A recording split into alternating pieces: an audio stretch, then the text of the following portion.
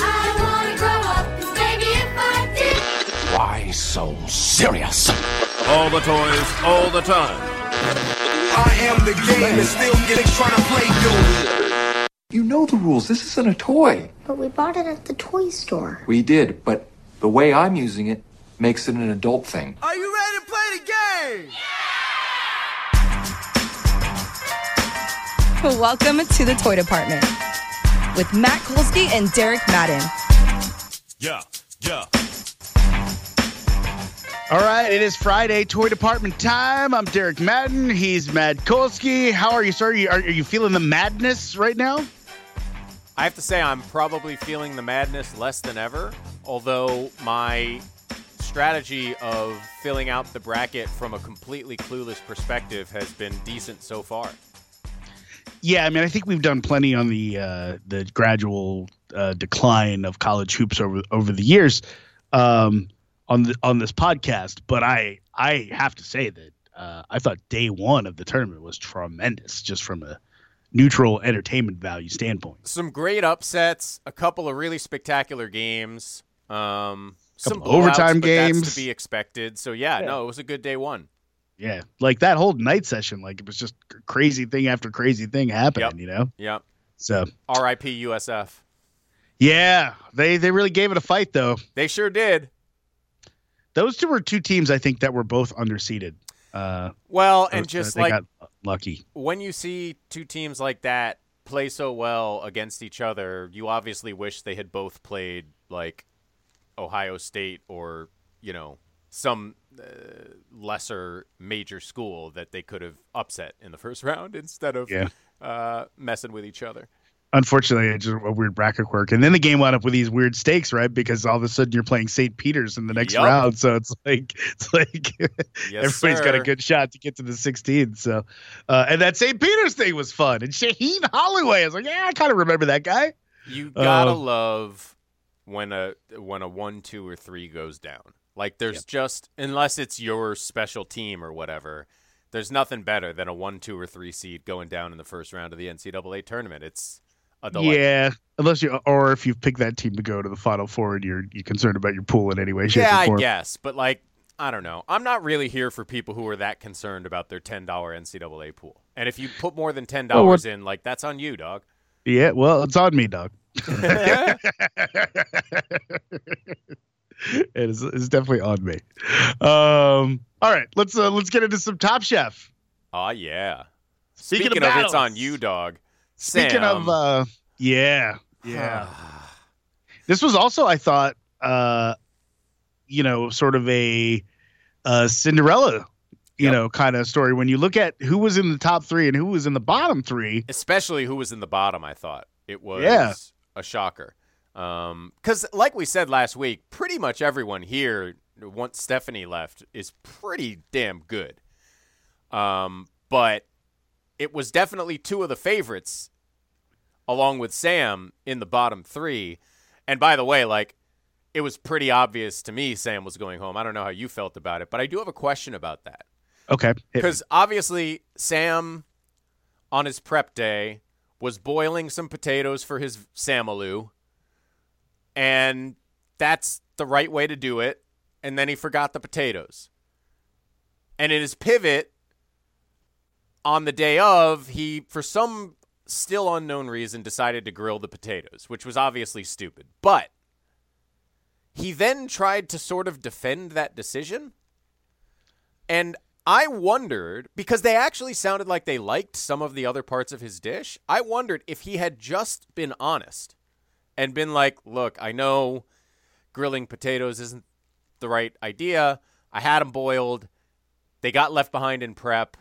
And I pivoted because I thought this might be a unique way to twist it. But obviously it didn't work. Like if he had taken that approach instead of the, grilled potato, I'm Sam, I'm weird, what do you know?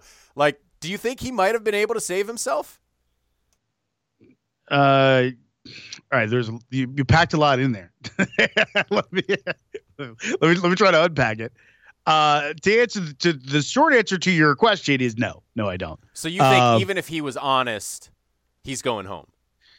Yeah, I do, because I think that he made a bad dish. You know what I mean? Like you just would have a more understandable reason for the bad dish, but they're still going to judge the dish on its merits. And I would say, in addition to the potatoes being bad, right, he's making Indian food, and our Indian food expert on the show quite reasonably pointed out that the curry that he was supposed to be making, the Vindaloo curry, is the least sweet curry, and he had a lot of sweet ingredients in the curry. Right. So I don't think that it was exactly a perfect dish, potatoes aside. You know what I mean? So, but I will say, I thought Buddha was really in trouble because just conceptually, to take a thing that's not made with puff pastry, put it in a puff pastry, and then deep fry it is insane, and they really didn't like it. I mean, his samosa was bad. I don't disagree with that. Although I did think he made an interesting point that a number of people came up to and said it was really good. Like, you know what I mean? I don't think you're not going to make that up. No, of course. But also, like, isn't that the thing we always talk about? Like, if we went and tasted these things, we wouldn't say these critical things about the dishes. Like, those are just pedestrians that said it tasted good. Like, of course it tastes good to pedestrians. Everything all of these chefs make tastes pretty good to pedestrians. The question is, can you impress the fancy people? I mean, that's the show. Everyone who was judging those samosas is light years ahead of me in terms of Indian food knowledge. So of course. So look, I think in another week, you know what I mean, in a normal week. But I do think that this, when you put all the things together, that Sam had a particularly bad dish. You know what I mean? It was, for me, in any other circumstance, I would have been worried about, like, oh God, I'm worried for Buddha and Ashley. I had no anxiety about them going home. You know what I mean? Like, right. It was very clear that they hated Sam's dish and that he was going to go home. And to go back to what you were saying, I really have enjoyed Sam from a personality standpoint. I really love the energy that he brings, and I think the show will suffer a little bit for lack of it. When the fact that he's like kind of cooking with kids, I think is perfect because it's exactly the right context for that energy. 100%. He has childlike energy. Yeah, but I thought his reaction to this was weird. Like, he made a prep mistake. It happens. Right. And then he tried to come up with a solve, which also happens. The solve didn't work. I don't know why he doubled, and then in Last Chance Kitchen really triples down. It's so on weird. Like, I'm pushing the boundaries and trying to innovate. When I was like, no, you're just trying to get potatoes in your dish after you didn't boil them before you, right? Like your first instinct was not, like, if you had conceived this dish of, I'm going to do a really interesting technique to these potatoes, that'd be one thing, but you obviously didn't. So that's why I asked the question, right? Is because I found that very weird, and clearly the judges did too, because they're not idiots. Like, someone probably told them he forgot his damn potatoes. They always know. Yeah, of course, they know. So I that's why I thought, like, I don't know. You're probably right. His dish was probably worse enough than Buddha's and Ashley's anyway. I mean, but I just found myself he thinking, had raw potatoes, right? Like, I know. But I just found myself, they said the inside of Buddha's pastry was raw. So, like, I just found myself being like, God, Buddha and Ashley, who I think we picked as our two favorites, both made terrible dishes. So I just wondered if Sam had not been so bizarre on top of making a bad dish, if it would have changed things. But you're probably right. Yeah. So I there were two chefs who were not in the top who I think impressed me a lot in terms of where I'm thinking about maybe can they win this competition, and that was Damar and Monique. Oh, well, Damar now, I think we're seeing that Damar took an episode to settle in, but it seems to me he's pretty clearly, in that top group. Yeah, you got to watch out for him. And Monique, Monique didn't even make that good a dish. As I'm learning more about her background and seeing kind of her versatility. Yes. And all the things that she's comfortable in. And for the most part, she's made really good food. Yeah. She gets flavors. Like, I think she's going to be a tough out. We got to also say again, like, there's no question that Jackson has already won the award for best food made by someone who can't taste it, because I don't know how he's doing it. That was a really impressive performance. It really was. This was a super hard challenge. Yes. Super hard challenge. And to make food in a cuisine that you were inexperienced in and have no comfort in and not be able to taste and then have it turn out to be excellent is like, when he started talking about, I don't know exactly what I'm doing, but I think it's going to be a spring roll. I'm like, this guy's toast. He's in trouble. Yeah. And he almost won. That's right. And I thought in particular, because okay, spring roll is a smart idea, I think, for someone who can't necessarily fully taste it, because a spring roll is a fresh thing. You know what's in it. You can probably sort of picture the taste in your mind. But the fact that they raved about the sauce, I think of sauce as a thing that you're constantly tasting as you go. A little extra salt here, a little extra spice there, right? To really nail a sauce, I feel like is a very taste-heavy process. Yeah. Well, there was one shot of another chef tasting his sauce and raving about it. So I'm assuming that probably repeated itself a few times. I mean, Gail called it ridiculous. I know. That's high praise for a sauce. It really is. So yeah, he must be something special as a chef to be pulling this off. Yeah, it's really impressive. I did have a question about this though. I don't fully understand why he's not telling anyone. It doesn't seem like it's an advantage for him that he's keeping this from people. I wonder if there's a little bit of the challenge mentality to that part of it. Just A, don't show weakness, but also B, could he be a little worried that if the show, now this is ridiculous, obviously, because the producers can obviously see him talking about it and he's saying it in the ITMs, but is there some apprehension of he doesn't want the judges to know because he's worried it might prejudice them against him or something? Maybe, but first of all, the judges are producers, you know what I mean? No, I know. I mean, the judges know. I'm acknowledging that is a false. I don't. That's not something real, but I don't think it's a challenge situation where he's worried about being declared medically ineligible or something like that. I don't know. I think he feels like he just doesn't want the other chefs to know. I think it's just that on its face, and I don't. Maybe I can understand why you might do that for an episode. You know what I mean, or two. But I don't know. It seems like he's sticking to it. You know what I mean? I think it would be honestly to his advantage. I think a lot of chefs would be willing to kind of help him. That's generally the spirit of this show, right? So, so I don't know. It's interesting to me. Yeah, I mean, it might just be nothing more than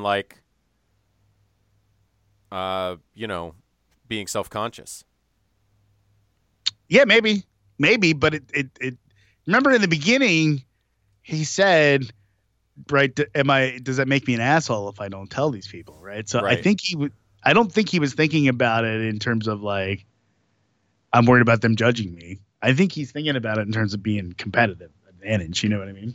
So I just don't see what advantages he's getting. Right. If that's how he's thinking, he's not thinking very deeply about it, because I don't see how it matters.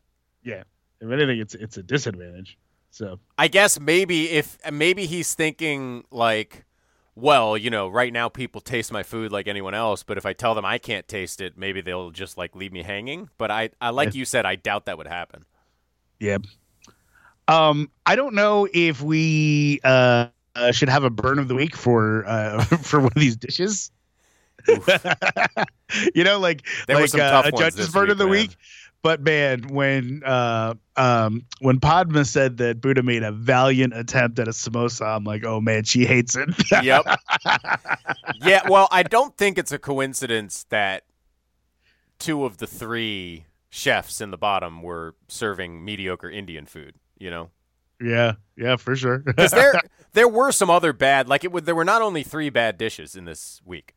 This week, I felt was very split in that there were 4 or 5 spectacular things and then 4 or 5 really not very good things. Well, it was weird because it was they came out of the chute with a bunch of great dishes, and then all of a sudden it kind of started to fall apart. I was wondering about that, because do you think that's just true to the order that it happened, or did they make a production decision to do the good ones first, which would be a little weird, I think? I suspect it's the latter, and I don't Yeah, totally me understand too. why. Yeah. I don't. I did think it was interesting. We've gotten this far and haven't talked at all about the winning dish, Yeah. which from Jay, Yeah. which I thought looked just amazing. Oh, Like man. that just looked delicious. And watching them all slurp up those noodles, Yep. I was like, The way could go for some Gail udon. went after those noodles when, like, it felt like someone behind the camera had been like, all right, stop eating and let's talk about it. And they're, like, starting to talk, and Gail's just like, I was like, oh, God, that must be so good. yeah. Yep.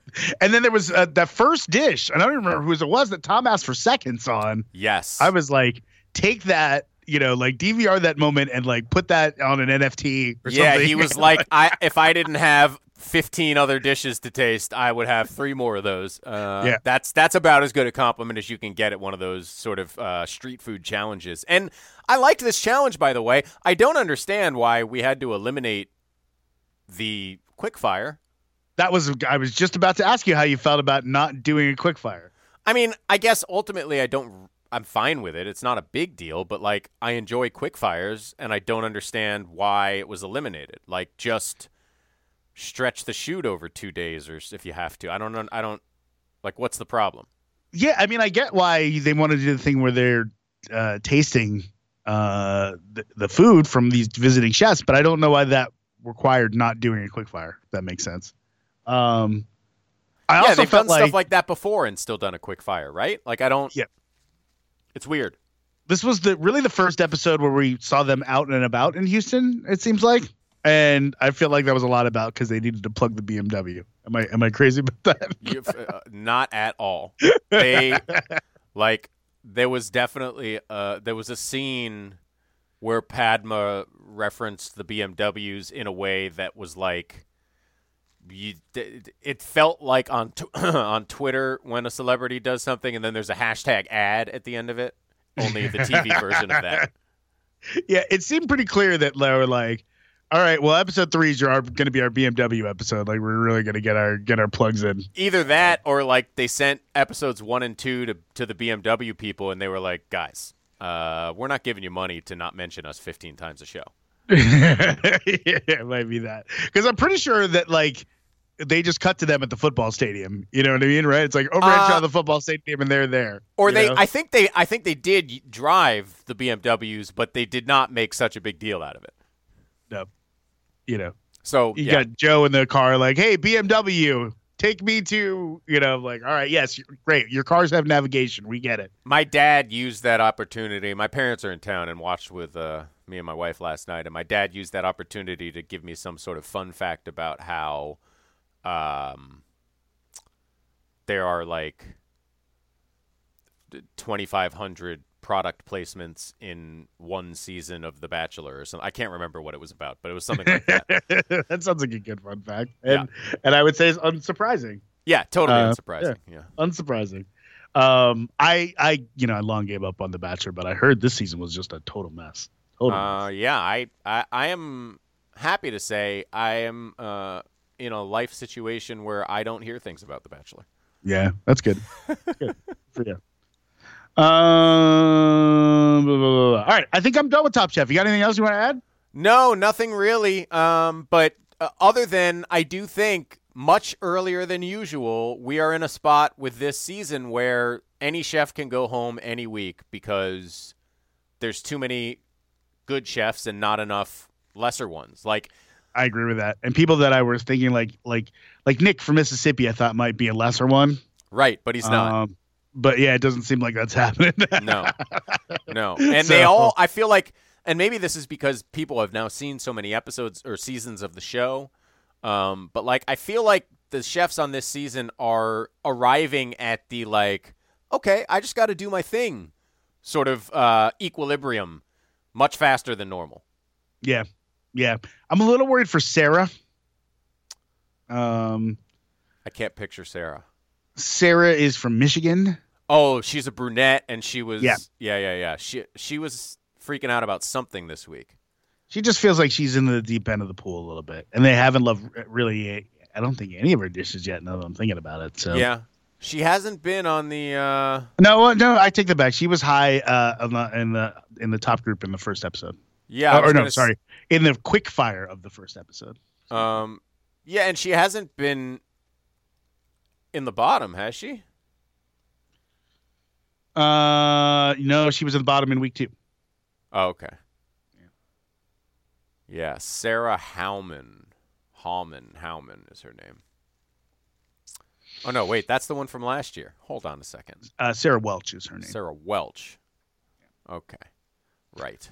Yeah, I don't know, man. I hear you, but again, maybe even if she is the bottom of the, totem pole, as it were, in terms of ability, like the gap is small enough that sure, she might be in trouble, but she also might win, and the chef, Buddha might go home. So yeah. Look, I'm not telling you that she's toast or anything. No, I know. I hear you. For her. I hear you.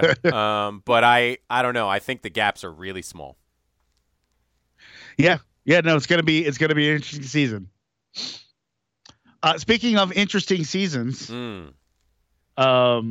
I guess that's really the key to talk about Severance, right? Probably. I find this show very interesting. Have you watched the latest? There was one that dropped last night, if that's what you mean. Correct. And I have not seen that one yet. I've seen all the others. All right. Everything I just want to make sure I don't spoil anything. Okay. I think this show is interesting in concept. Yep. I love the look of it. I think the direction by Ben Stiller is tremendous. Yep. And it's a show that really knows what it wants to do, like mood-wise. There are some incredible acting performances. There's just a lot to sink your teeth into in Severance. The burgeoning love story between John Turturro and Chris Walken is one of the most fascinating pieces of television I've watched. And when you say that, right, like if you're a person who's listening to this and hasn't watched the show, right, like that sounds like a sort of a gonzo stunty thing to do, and it is a little wild in terms of the way that it's presented, but it's like, subtle. Not really, yeah, it's subtle, and you feel the emotion, and you're really like you're sort of in it with them, like you want these two crazy old kids to figure it out. Yeah, because they seem kind of right for each other. You know what I mean? And also, I don't know Britt Lauer. So I believe this is kind of her first big role of any kind. But she is excellent as well. Illinois native. There's so many good performances. Patricia Arquette is always great. The guy playing Milchick, I think, is fantastic. Zach Cherry, who's Dylan in the... Yeah. He's always funny and I think really well cast here. But yeah, this show is both conceptually fascinating to the point where you'd be on the edge of your seat just trying to figure out what was going on, even if it wasn't also really well written and tremendously acted and so well directed. Like you're just pulled into this building. It feels like you go inside the building every time the show comes on. I just love it. Yeah, me too. If I have one minor complaint, I would say it's that the work life seems a little more interesting to watch so far than the non-work life. I would encourage you to revisit that thought after this next episode. Good. If you're telling me that changes, I would be excited about that. So there's definitely some added drama to the non-work life. And for people who don't know, like I assumed incorrectly that it was about firing people, severance. Oh, I didn't. I knew what it was about. I had no idea what it was about. What it's about is like cutting people's brains in half, basically, so that they are two separate consciousnesses: one that lives at work and one that lives their home life, which just is a really interesting concept. And also, I just think the way it is played out, they really thought about how this might work, right? Like there has been deep thought about what if we actually did this, how would it play out? Yeah. And it is, I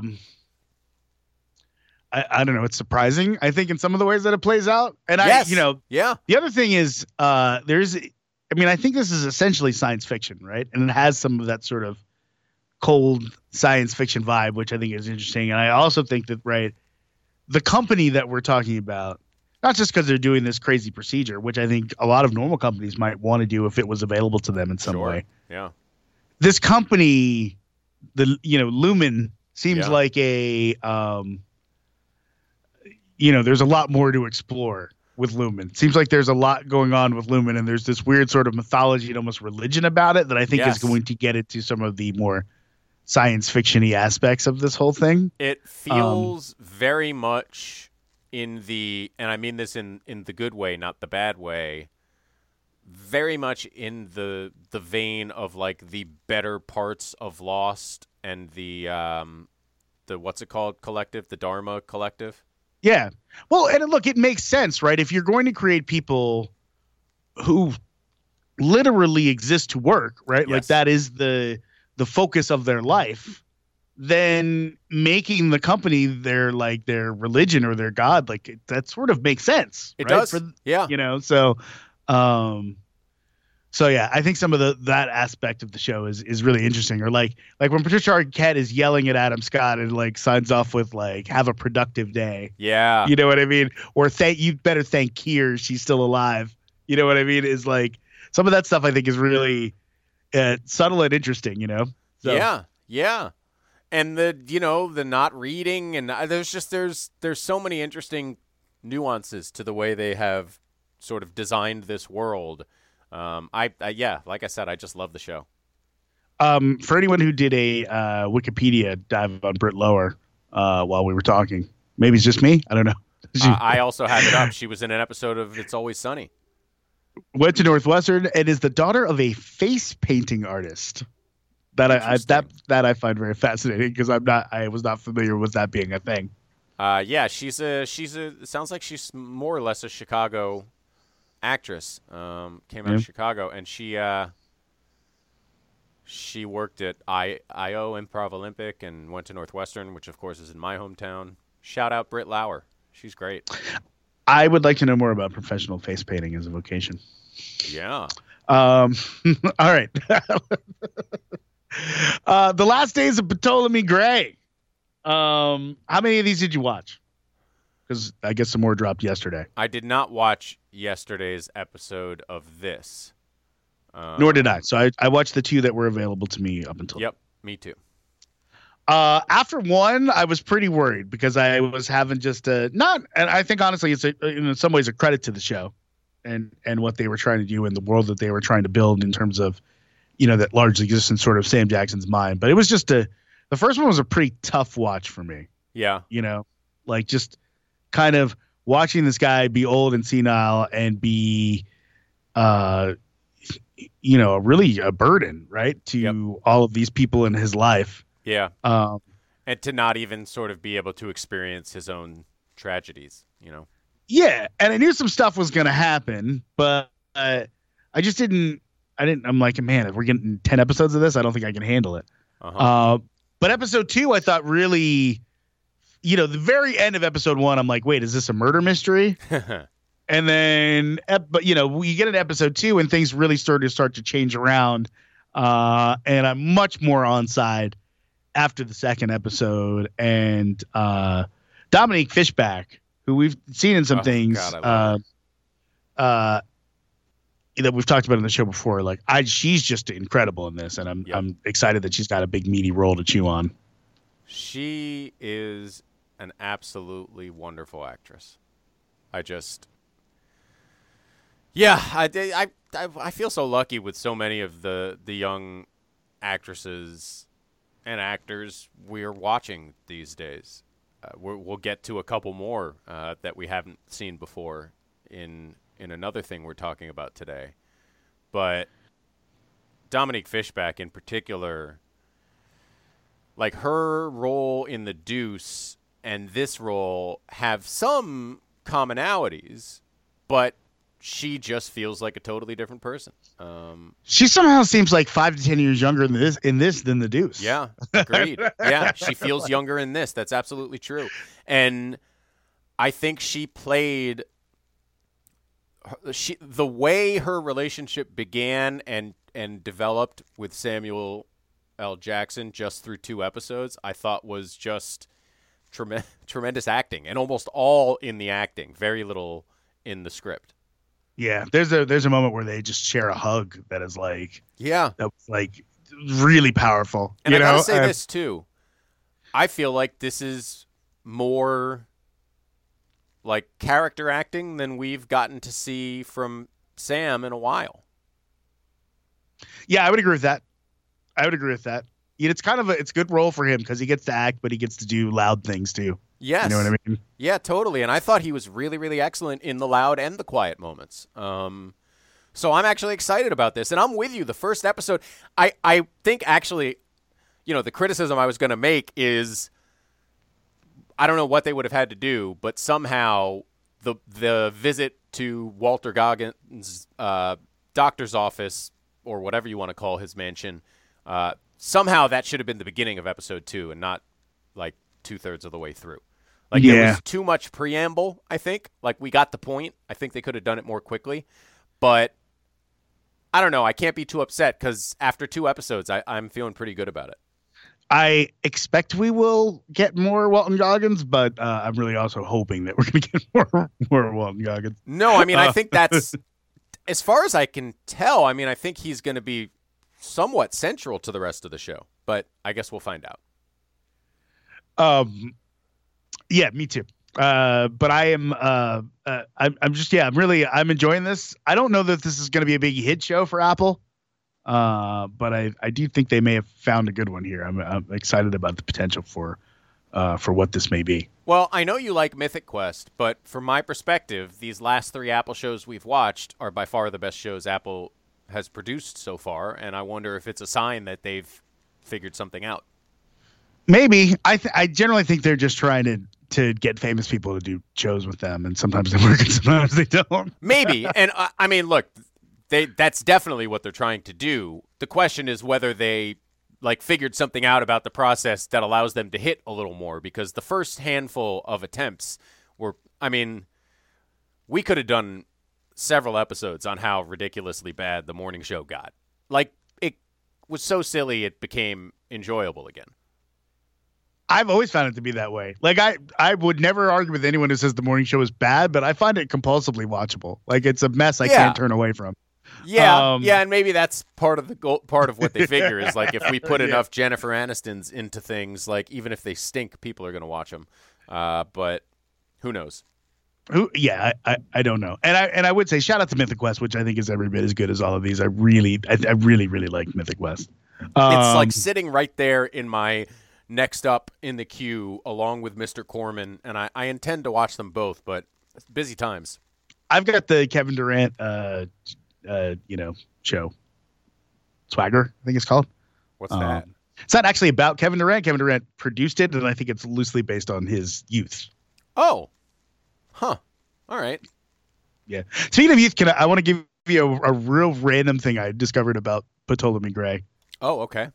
So you are, of course, a pretty big Veronica Mars fan. Yeah. So, and you remember Wallace? Of course, Wallace Fennell. Yeah, I saw his name on the credits. Percy Daggs III. No, Percy Daggs IV. Oh my God.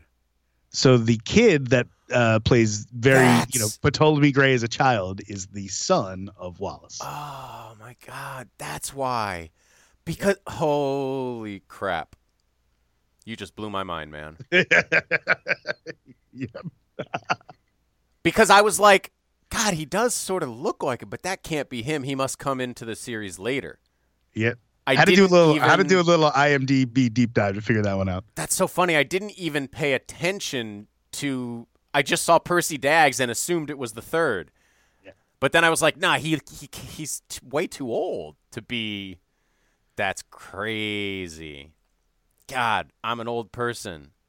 Yep. Yep, that's what happens. Also, shout out to my boy Lionel from Dear White People, who is a totally different dude in this show. Yeah, it took me so long to place who he was. I was like, I know that actor. What is he from? I don't know why I don't just look these things up immediately, but it took like an episode and a half for me to be like, oh, crap, that's Lionel from Dear Black People or Dear White People. Jesus. Should probably cut that out. Yeah. Not gonna, though. Yep, no. I don't see it happening. But yeah, I'm enjoying that show. And you know what, man? Like, I do like, I mean, there's a lot of shows being made in Atlanta, but I do like when they let it be Atlanta. Yeah. And this show is definitely doing It's very that Atlanta. for sure. Yeah. So, not that we're seeing a lot of Atlanta on TV as well. It's probably a good segue into the very San Francisco show that we watched this week. Is it a very San Francisco show, or is it just yet another? Okay, here's what Yes, it is a very San Francisco show. I guess it is, unfortunately. Yeah. It's not a Bay Area show. It's a San Francisco show. It is a San Francisco show. That is correct. And a little bit of the South Bay, I guess. Hate right? is a strong word. But I'm perfectly comfortable using it for these people. Oh yeah, that's fair. I hate these people. You're not supposed to like them necessarily, I don't think. Yeah, but right? you know what? I don't need another arguably aggrandizing, like, hey, look at this disruptor. Yeah, he turns out to be a complete psychotic douchebag, but check out this stuff. It just kind of made me want to puke. And I think Joseph Gordon-Levitt is excellent, and that makes the show almost unwatchable for me. I don't want to watch this douchebag make millions of dollars, even if he eventually is going to get his comeuppance. I don't care. I don't want to watch the douche nozzle rise to the top. It doesn't entertain me. I don't enjoy it. It makes me angry. I watch this, and I'm sitting here like, how do we live in a world that lets these people do this shit? I hear everything you're saying, and I feel exactly the opposite. I absolutely want to watch the douche nozzle rise to the top and get his comeuppance. I don't know, man. I just wish he didn't get to make $1 billion first so that he can fall from his comeuppance onto a pillow of cash. Yeah, I mean, look, this happened, so I don't have that sort of same, like, it just, we're just talking about what happened. You know what I mean? So I don't have that same, like, I guess. It'd be one thing if we created a world in which we were, lionizing douche nozzles, and you know what I mean? But we're not. It's worse like, if than this that. is billions. You know what I mean? Like, but no, it's a picture of how we lionized him in the real world, and like, can I ask you something? Did we ever lionize him? Do you think? Right? Like, do you think a tech everything bro, I've ever heard about this guy Derek, in real life was that he was insane? Does a tech bro watch that and think, God, I should be a better person, or watch that and think that's going to be me? That's the take I'm getting. Yeah, but that's because you already see a felt lot that's that way. Aspirational in this. I don't. Because you're a reasonable adult. I think you know who would watch this and see something like to aspire to? TK, the fucking main character of the show, would watch this and think, yeah. And but I mean, isn't that a small minority of people in terms of the wider world? You know what I mean? I recognize there are a lot of them where you are right now, but yeah. Well, that's the thing. Maybe that's part of it. Is like, yeah. I watch this show and I think about like some dude named fucking Paige Lansdale living in a high-rise in San Francisco jerking off to it. You know what I mean? And it just makes me want to vomit. I don't know. I don't feel like it's tech porn. By the way, I actually know somebody with that name. Yeah, I was going to say that didn't just come out of nowhere. Like, did you feel that way about Social Network? No, but in retrospect, now that you mention it, kind of. The difference being, like, that was a very dark and sinister film that was pretty explicit about judging its own main character. Yeah, I mean, look, the tone in this is a little different. The tone in this is celebratory.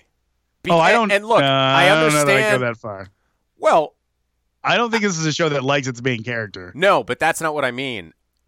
The tone of the show is it's party time. You know, because you're climbing up the hill right now. You got to do a little bit of that before you go down the mountain. Yeah, I guess, but the show opened with Joseph Gordon-Levitt gleefully approving a safe rides fee that did nothing to protect passengers from being sexually assaulted by drivers. Isn't that the show trying to say, hey, this guy's an asshole? I guess, but it's having a little too much fun with it for my taste, I guess. I don't like this show. I should also say we didn't really establish how many of these you've watched, because there obviously a lot of them have been on the air. Only 3. I've watched all of them. Are you sure it's only 3? Is that right? Unless there was a new one.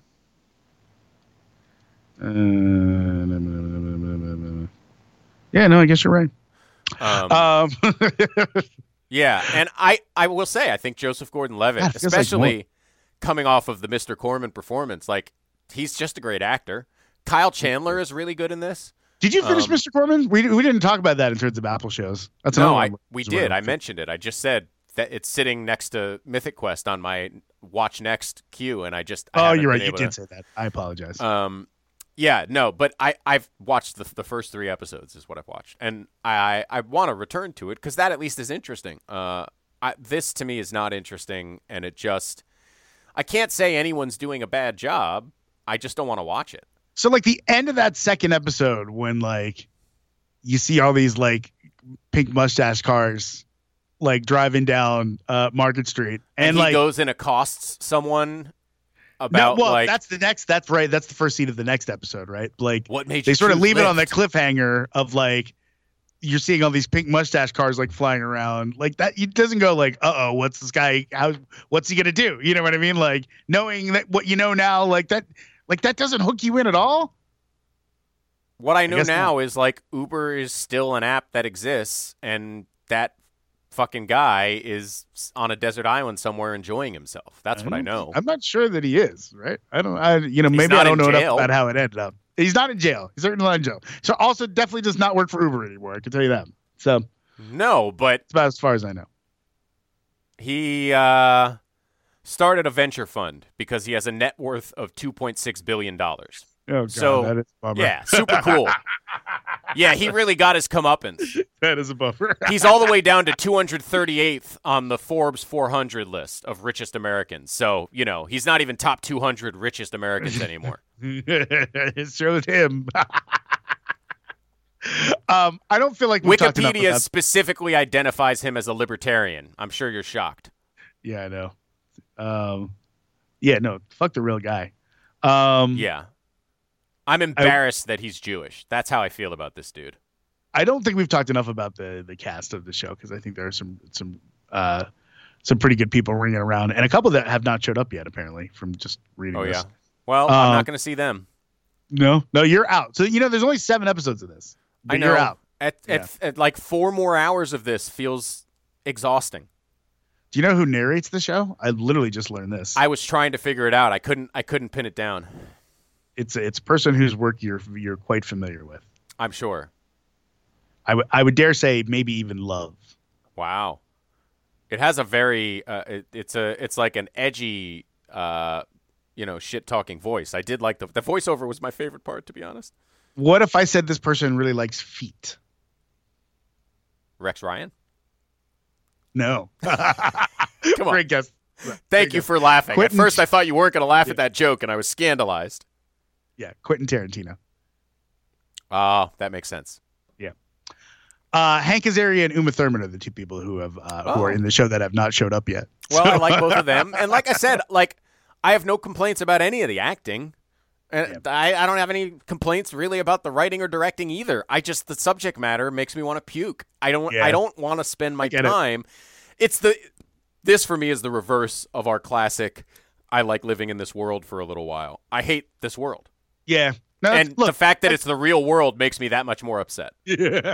I get it. I get all of that. For me, I don't mind. I don't mind spending time in this world so much. Like, I don't want to spend time in the real world about it. I'm not. I get everything you're saying. Yeah. But like from an entertainment standpoint of the show and watching them try to fight to build this company and knowing that it's going to be a train wreck, like I'm good. I'm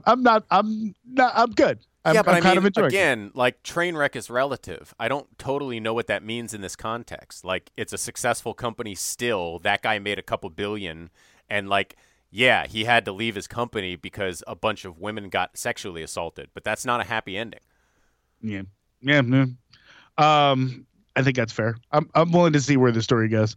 And also, I like things that are shot in San Francisco, and they do a really good job of that. And it's loaded with Pearl Jam songs. That part's good. There's a lot of stuff that's here for me in this. Yeah, so. Like I said, it's pretty well done. Can I? Are we done with Super Pumped? I want to be done with Super Pumped. I do get the criticisms. You know what I mean? But I'm enjoying it. So this is just a very funny thing. I am trying to find his age, and I can't seem to. But I opened the I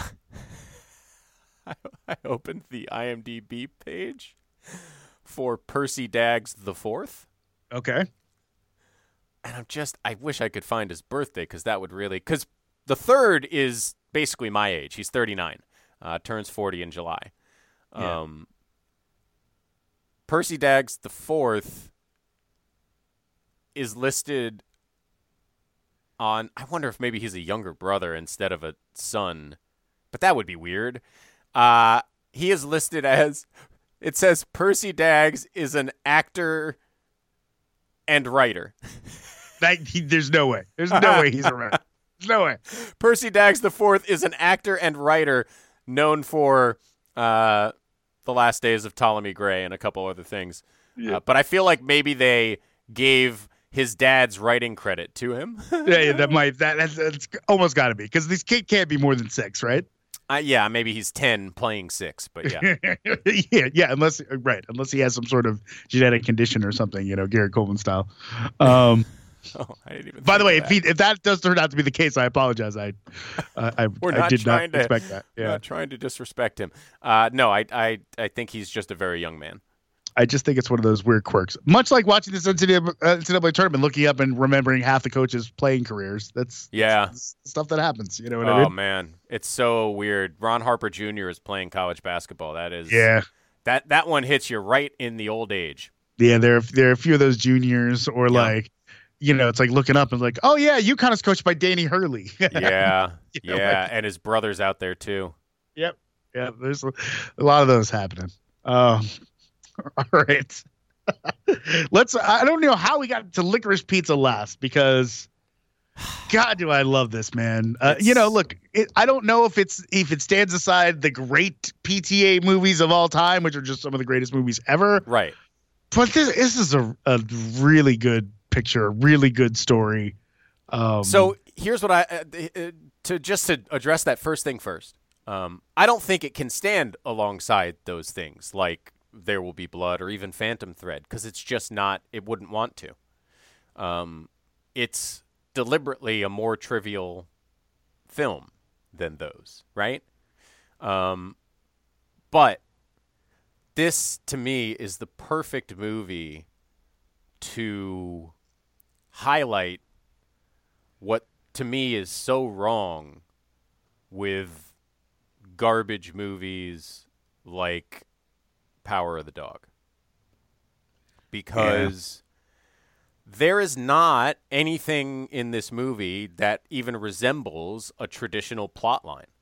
There's not really a story with a beginning, middle, and end, per se. There's just life happening and some main characters who life happens for. And it's not that there's no story, like there is a plot. Yeah, it's a story of a relationship, ultimately, but there's no plot. Yeah, I would agree. Like, they just do stuff. Exactly. They just do stuff. But, and again, it is many of the things that make this movie spectacular to me are the things that people tried to say about Power of the Dog made it spectacular. It looks incredible. The way Paul Thomas Anderson transports you to a specific time and place continues to be, I think, unparalleled in movie making right now. And he's clearly a guy who gets little things, like all of Yes. these little details. And like little touches. if you know LA a little bit, like he's using all real local things. Yep. You know what I mean? In Yep. all of this. And like and it there is a lot of subtle, quiet acting and sort of unspoken moments in this, but it develops these characters in a way that draws you in. It's like a warm hug instead of like a cold shoulder. It's just, to me, any critic who watched The Power of the Dog and said that was fantastic, someone needs to like sit them down and explain to them the difference between a good movie and like a museum piece.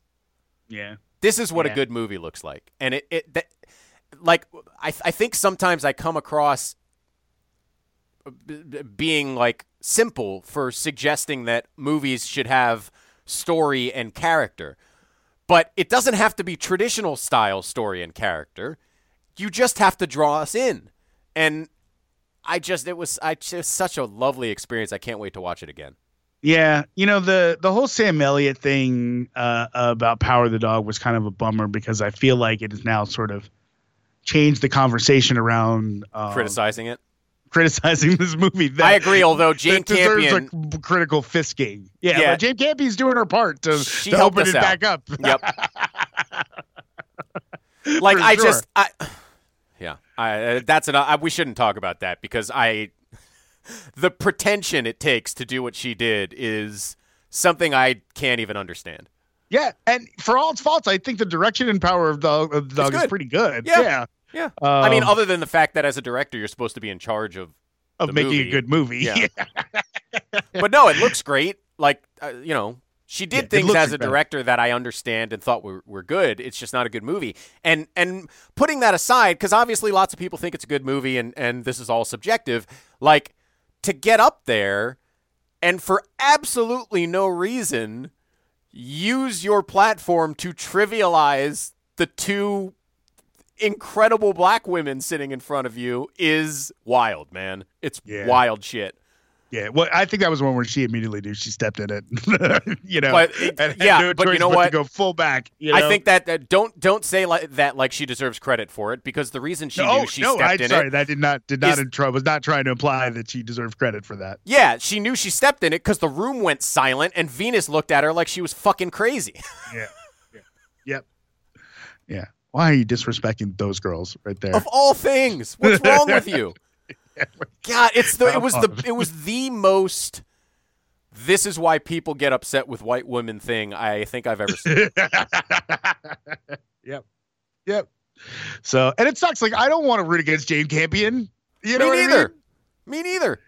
But she's making me. Yep. Anyway. All right. Yeah, I don't see. It's funny that I don't know how much there is to say about Licorice Pizza other than it's just so wonderful. And I have one more thing to say. I Is think it- it's. Oh, sorry. All Well, I right, was go going to ahead. say the other thing for me is just I didn't learn until afterwards that that's Philip Seymour Hoffman's kid. I knew that, but I did think that to me this is look, I'm in the bag for PTA. I just think he's incredible, but Yeah. to get those performances Yep.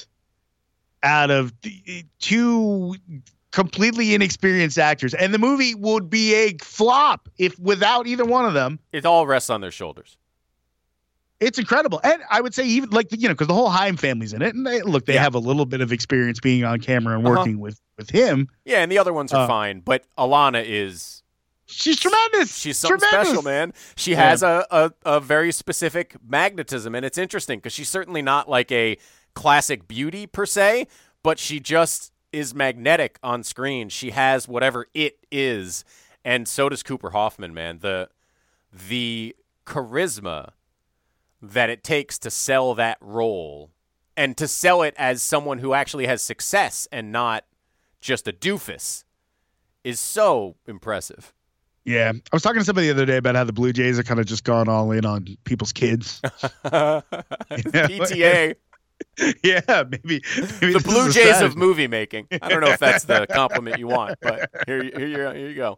Because man, he got his dad's gift for sure. He really did. He really did. And I'm kind of glad I didn't know during the movie because I think I would have had trouble not thinking about it. You know. Yeah, it did pop into my mind a few times. But yeah, he was great. The other little kids were great. I thought the guy who played Joel Wax was really, really good. We didn't even talk about Bradley Cooper, who just comes in and lights the movie on fire for 20 minutes. And Sean Penn too. Those are two spectacular. That's what cameos should look like. Yep. Yeah. What a year for Bradley Cooper. Oh God, he's such a good actor. And my dad, by the way, watched 90% of Nightmare Alley on the plane. So I watched the last 5 minutes again, and yeah, Bradley Cooper is just awesome. But I heard. Did you listen to the PTA on Bill Simmons' podcast? That was from a while ago, right? Yeah. Yeah, I saved it until I had it saved in my podcast app just so I could listen after. I didn't want to ruin anything, you know. And yeah, man, just the way he talks about this stuff for such an incredible auteur artist, he thinks about these things in a very straightforward way. And I just thought it was great. Yeah, and for a guy who had made There Will Be Blood, and Phantom Thread, which are very measured, controlled, serious movies. Yeah, with Daniel Day-Lewis being a common denominator and all that. Right. He's got a tremendous sense of humor, and I really love when he makes movies where that gets to come out. I agree. You know what I mean? As much as I am here to tell anyone who asks that There Will Be Blood and Phantom Thread are probably the better films. I'd much rather watch Licorice Pizza and the Joaquin Phoenix one whose name I'm blanking on now that has a somewhat similar name. No, the Goofy one. Oh, yeah. Why am I blanking on that name too? I mean, look, to me, because it's similar is the best distillation of all of it, right? Agreed. A serious film that's also funny. Agreed. It's because the name is similar. It's like Neon something, or it's very similar to Licorice Pizza. It's going to drive me nuts until I find it. I know. Inherent Vice. It's not Neon anything. I'm an idiot. Anyway. The one a lot of people forget, I think, Punch Drunk Love is just a fantastic, interesting movie. Where are you on Magnolia? Just curious. It grew on me over time. Yeah, I feel like it's aged pretty well, actually. Yeah, I think it's aged really well, but I didn't love it when I first saw it. The frog thing was just too much for me. Yeah, I didn't get it. I just didn't get it. Now I understand a little bit more. It makes more sense. Yeah, and Hard Eight, his first movie is maybe the most underrated of all of them. I mean, the guy has not missed. And I don't love The Master, but he has not missed. Yeah. Yeah, The Master is probably my least favorite, I would say, at the end of the day. But yeah. They're all great. They all have something to offer. 9 films over 25 years, and no misses. Yep. Yeah, what a pleasure. I'm excited for that. And I think both of these actors are going to get nominated. I mean, it's early in the year, so who knows? But Licorice Pizza is nominated this year, isn't it? Oh, is it? Yeah, so I think. Oh, so did they? That's already determined. I think the answer is no. Oh well, that's terrible. Right? Shows you how much I'm paying attention to the Oscars. Yeah. Oh yeah, because it came out a while ago, I guess. It came out over Christmas. Yeah. Right, just in time.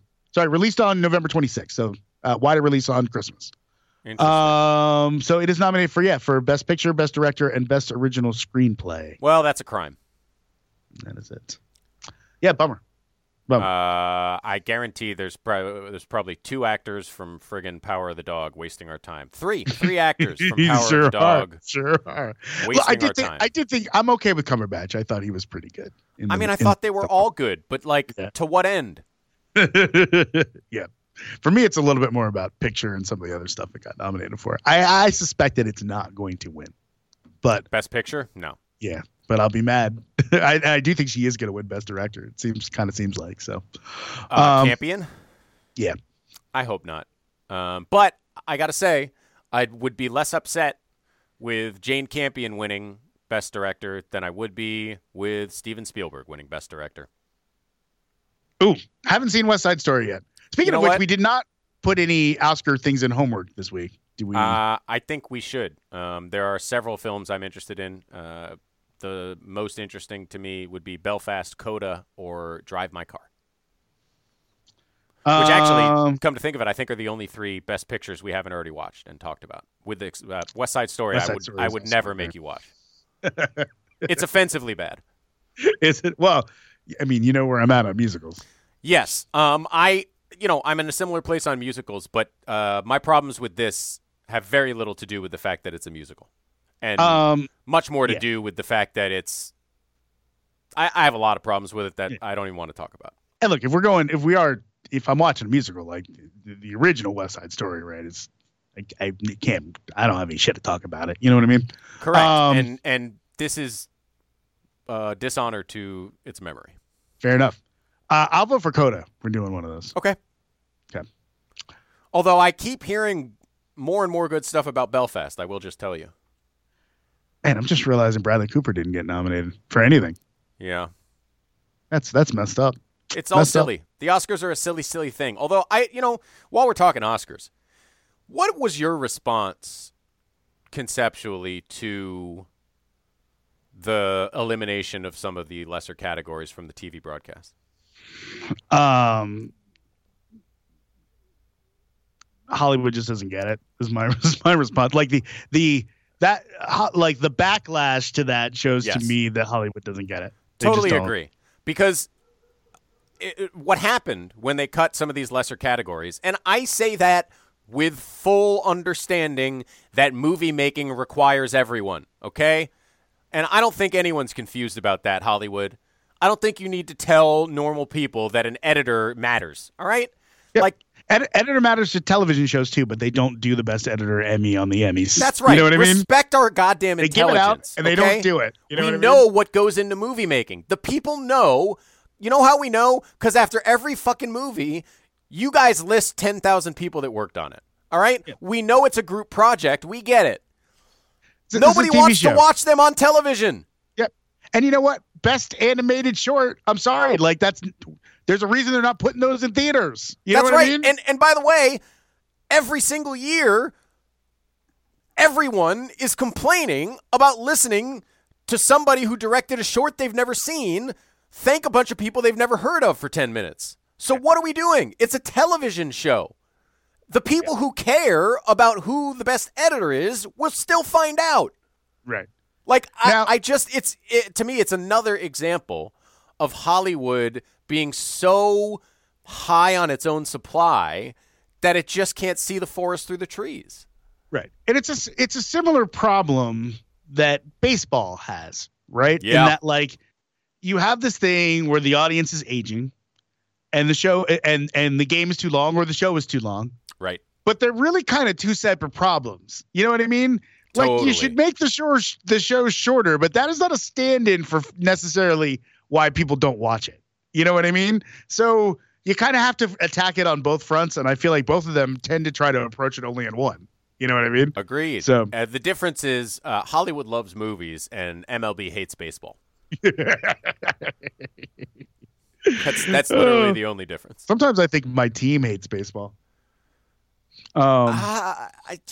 Look, are you sure Matt Olson isn't just as good as Freddie Freeman? It's not the point. It's What's not the point. I'm not. I think that is absolutely right. It's not, but that's not necessarily the question, right? Because it's about your relationship with your fans, your relationship with your city, and it's not just Matt Olson, right? It's Matt Olson plus 3 of your 5 best prospects for a need that you created because you weren't willing to spend money that you clearly had, right? If they had offered the original offer that the Braves were going to do was in terms of total value actually shorter, right? They had a higher average annual value in their contract than the one he signed with the Dodgers. But they wouldn't go to the 7th year. It was a 6th year. Well, they wouldn't go to a 6th year. Okay. But regardless, yeah, they didn't want to go the extra year, right? And this is the kind of thing where this team won a World Series, had a record profit year, doesn't have a massive payroll. We're second in attendance last season, right? So they have the money to absorb the bad years on the end of this deal if they need to. And they still could have gone and done the things they needed to do in the outfield and a couple other places around the edges. They just chose not to. And I'll grant you, like, Matt Olson's a really good player. He might be as good as Freddie Freeman right now, and he's 4 years younger. Yeah. And they have him cost controlled. But Right. they already have Acuna and Albies on almost criminally cost controlled deals. You know what I'm saying? Like, they didn't need to do this. They act like they do. And they're lying to their fans about it, and that's the part that bothers me. It's not Matt Olson. I'm sure we'll be fine with Matt Olson. He's a local kid, all of that. But like, this is not only your MVP, but like a guy who spent his entire career here, wanted to spend his entire career here. Are we sure about that? Said as much. This all started when they were like, well, let's wait and see where our profits are before we make you an offer. Right. So he said it many times that he didn't want to go anywhere. The whole team wanted them to resign him. Right. Yeah. Like, so, I think they made a really cold, bloodless decision, as they tend to do, because they're soulless corporate raiders and it's not fun to root for them sometimes. Well, I mean, I think it's just the latest in a series of many of those things. You know what I mean? I fully understand where you're coming from. And I also think you should, take a look at the team that just traded you Matt Olson and thank your lucky stars. Yeah, no, I get it. Could be worse. But I don't think, had the A's won the World Series last year, are they trading everybody? You know what I mean? The A's I don't know that they are. The A's can't win the World Series because they never let a team marinate long enough to succeed at that Probably level. Probably not. So it's an irrelevant question because The as A's long story- as they are running this way, they will never, ever win. Yeah, Ever. look, I'm not saying that we have the worst ownership in the game, but our ownership's done a whole lot of pretty gross things. And like I said, I had a tweet about this, and maybe you saw it or maybe you didn't. But you know what I mean? I shouldn't say I had a tweet about it. I retweeted a tweet about this. It's not my original thought. But the Braves fought harder to keep the chop than they did Freddie Freeman. And that's kind of gross. That is You know gross. what I mean? Yeah, Gross. I mean, look, I'm not going to argue that they're not gross. They're obviously gross. I think they're closer to average baseball gross, though. And you did just win a World Series, and you did get a pretty good replacement. So I mean, when you say average baseball gross, like, would you not say we got the top stadium boondoggle in the league? You know what I mean? Like, there's a lot not to like about the way the org does things, is all I'm saying. No, agreed. And agreed. But I will grant you that on the field that we may not be any worse today. You know what I mean? I grant but all like, that. I'm also, and I'm not, again, they're totally gross, but like, let's look around. The A's, the Miami Marlins, Yeah, but those teams are cheap, not necessarily like maybe kind of racist. You know what I mean? Oh. Okay. All right. Fair enough. I don't want to Agree get to into disagree, but we can move Okay. on. All right, let's move on. All right, I think we're done, right? That's all we had to talk about this week. Maybe it is. Wow. Great work. Yeah. Good job by Yeah, you. good job, Beth. Thanks. Thanks, Billy. All right, homework for next week. We got some good ones. If you know us at all, you knew we were going to talk about minks, right? Oh, yeah. Jake Johnson, baby. Let's go. Yeah, sounds fun. I also, it came out last night, and I got some really positive early returns from some friends, so I'm excited. Good.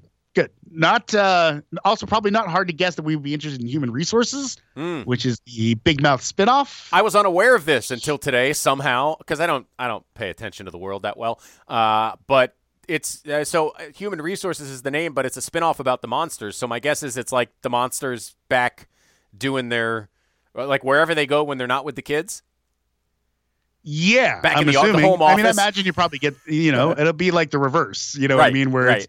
the kids are going to be in there. I'm going to guess. I wonder if it will advance the story of Big Mouth or like retread the past of Big Mouth. I'm very interested. Yeah, I read an industry article. Vulture, shout out to Vulture, does a really good like streaming column where they sort of cover stuff. And from a business perspective, like Netflix is going to be leaning pretty heavy into adult animation, as they call it. Interesting. And this is the first comedy show of any kind for them that's generated a spinoff. So I guess there are going to be a lot of industry eyes on Human Resources. So be interesting to see. I have a feeling it's also going to be a giant hit because people love Big Mouth and it's really funny. All right, so we're going to check out those, and then we've got 2 on Hulu for you. There's Deep Water, which is the Ben Affleck, Ana de Armas movie. Yeah, sexy. Erotic thriller. Hopefully it's better than The Girl Before, which we both stopped watching. Yeah. William Hurt passed last week, right? And it seemed like that was sort of his provenance for a minute. What an interesting career, right? Like that guy was super duper famous for I don't know, 10 years, and then it just felt like it all just sort of went away all of a sudden. Yeah. Not to be a downer, but agreed. I don't know if these things are related, but I made the unfortunate discovery of his role in Marlee Matlin's autobiography. Are you aware of this? No. You know who Marlee Matlin is? I do. I understand why he might be in her autobiography, but now I'm really scared about what you're going to say next. Yeah, he's psychotically abusive, yes. Oh, man, that sucks. That sucks. Allegedly, well, let's not talk about him anymore. Yeah, allegedly sexually assaulted his then-girlfriend, Marlee Matlin, repeatedly. Yep. And she wrote it in a book 15 years ago, and pretty much nobody cared. Yeah. Well, I mean, I hadn't heard of it till just now. I hadn't heard of it until he died. Yeah. So not great, man. Not awesome. Hopefully we live in a world where that sort of stuff goes differently. Yeah. Yeah. Ugh. Well, that was a bummer. Yep. Big bummer. Okay. Well, let's move on to the Dropout. That's the other thing we're gonna watch on. Yeah. Yeah. You go on Twitter to be like, I liked William Hurt. He was a good actor. R.I.P. And you find out, yikes. So. Oh man. Yeah. Happy. All right. Well, on that downer. Is that everything? Damn it. That's everything. I blew it. I should have somehow burned that earlier or not said it at all, but oh well, I guess we'll end on a desperately sour note today. I should make sure everybody caught we're watching the Dropout on Hulu as well. That's the Theranos story that hopefully is less insufferable to me than the Uber story. I did say it, but we were quite literally hurting at the time. So yeah. Okay. Now we can say goodbye. Bye-bye. This game's in the Admiral refrigerator. The door's closed. The light's out. Butter's getting hard. The eggs are cooling. And the Jell-O is jiggling. So long, everybody. And do me a favor. Have yourself a tremendous evening.